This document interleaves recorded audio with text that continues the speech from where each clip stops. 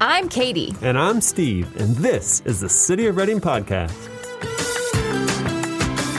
Welcome to a Reading City Council update. For full details on each of the items covered, or to watch a meeting online, visit cityofreading.org or find the links in the episode show notes. For any questions, suggestions, or comments, please email podcast@cityofreading.org. Today, we will give a brief synopsis of the meeting from Tuesday, November 15th. Once again, this is a high-level overview, so be sure to watch the council video if you want more details on any particular topic. For the consent calendar, there was an amendment to the city budget to purchase some additional equipment needed for the growth at the Reading Airport. This included some funding for additional security amenities to help with increased traffic. Public Works also asked for an authorization for on-call sidewalk repairs for areas in the city with lifted sidewalks. So previously, the city would contract with a vendor each time a repair was needed, but with this on-call agreement, the city can authorize one vendor to do multiple repairs, which helps get repairs done more quickly in areas that are highlighted by the community as important. Next, the mayor made some appointments for the CDAC committee, which is the Community Development Advisory Committee. 5 appointments were made to fill a few unscheduled vacancies and a few scheduled vacancies. So welcome to all those new CDAC members. And now onto the regular agenda. First up, Mayor Schrader and Vice Mayor DeQuisto approved the award of audit services to Clifton Larson Allen LLP for a 4-year term. The city gets audited on an annual basis and is required to change auditing groups every so often. Mayor Schrader noted that the city was served well by the last auditing group, and after a review of several proposals, Clifton Larson Allen LLP was selected. Jim Wadley, airport's manager, presented the airport strategic plan for the Reading Regional Airport for council approval. His strategic plan includes maintaining the pavements, particularly on the airport runways, adding and expanding facilities to accommodate increased passenger numbers,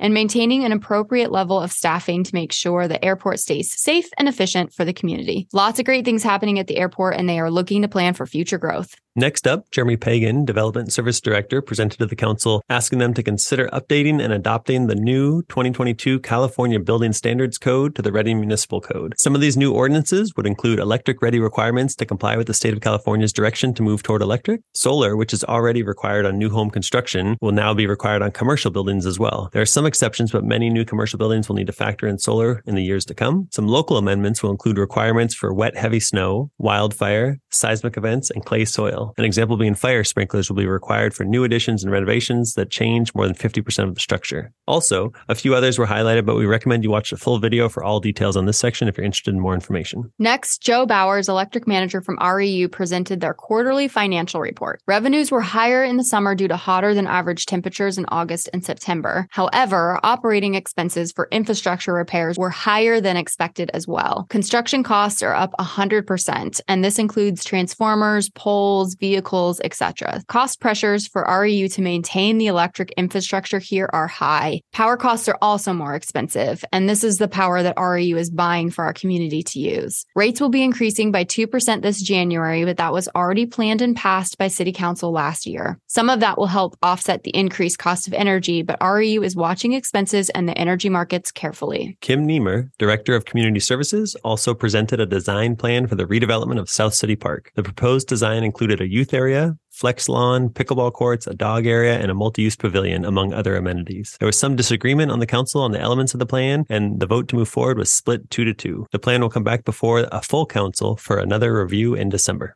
The fire department also had several items come before the council. 2 of these items were updates to the Reading Municipal Code. The first was to remove outdated language and reflect updates to the processes of the fire department to include items such as emergency medical services and to remove male-specific genderizing language in favor of more neutral terms such as firefighter and fire personnel.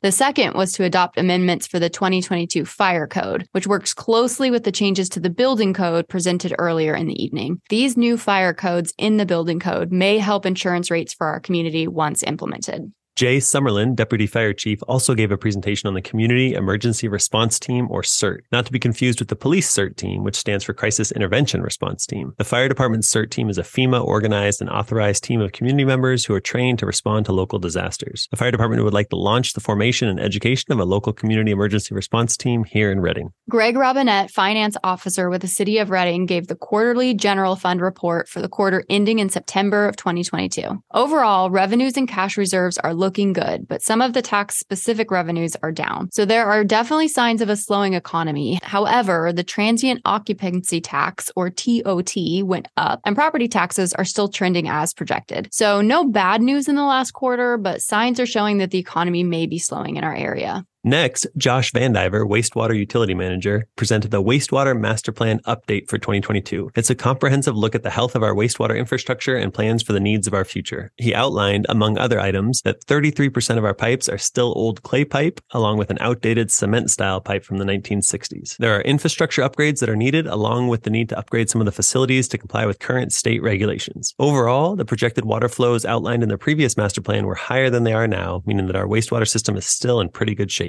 Finally, there was a resolution approving an updated MOU and salary schedules for the International Brotherhood of Electrical Workers maintenance employees. And that was it. A good meeting with a lot of good community information. As always, this is just a brief recap. For all the details, be sure to check out the video linked in the show notes.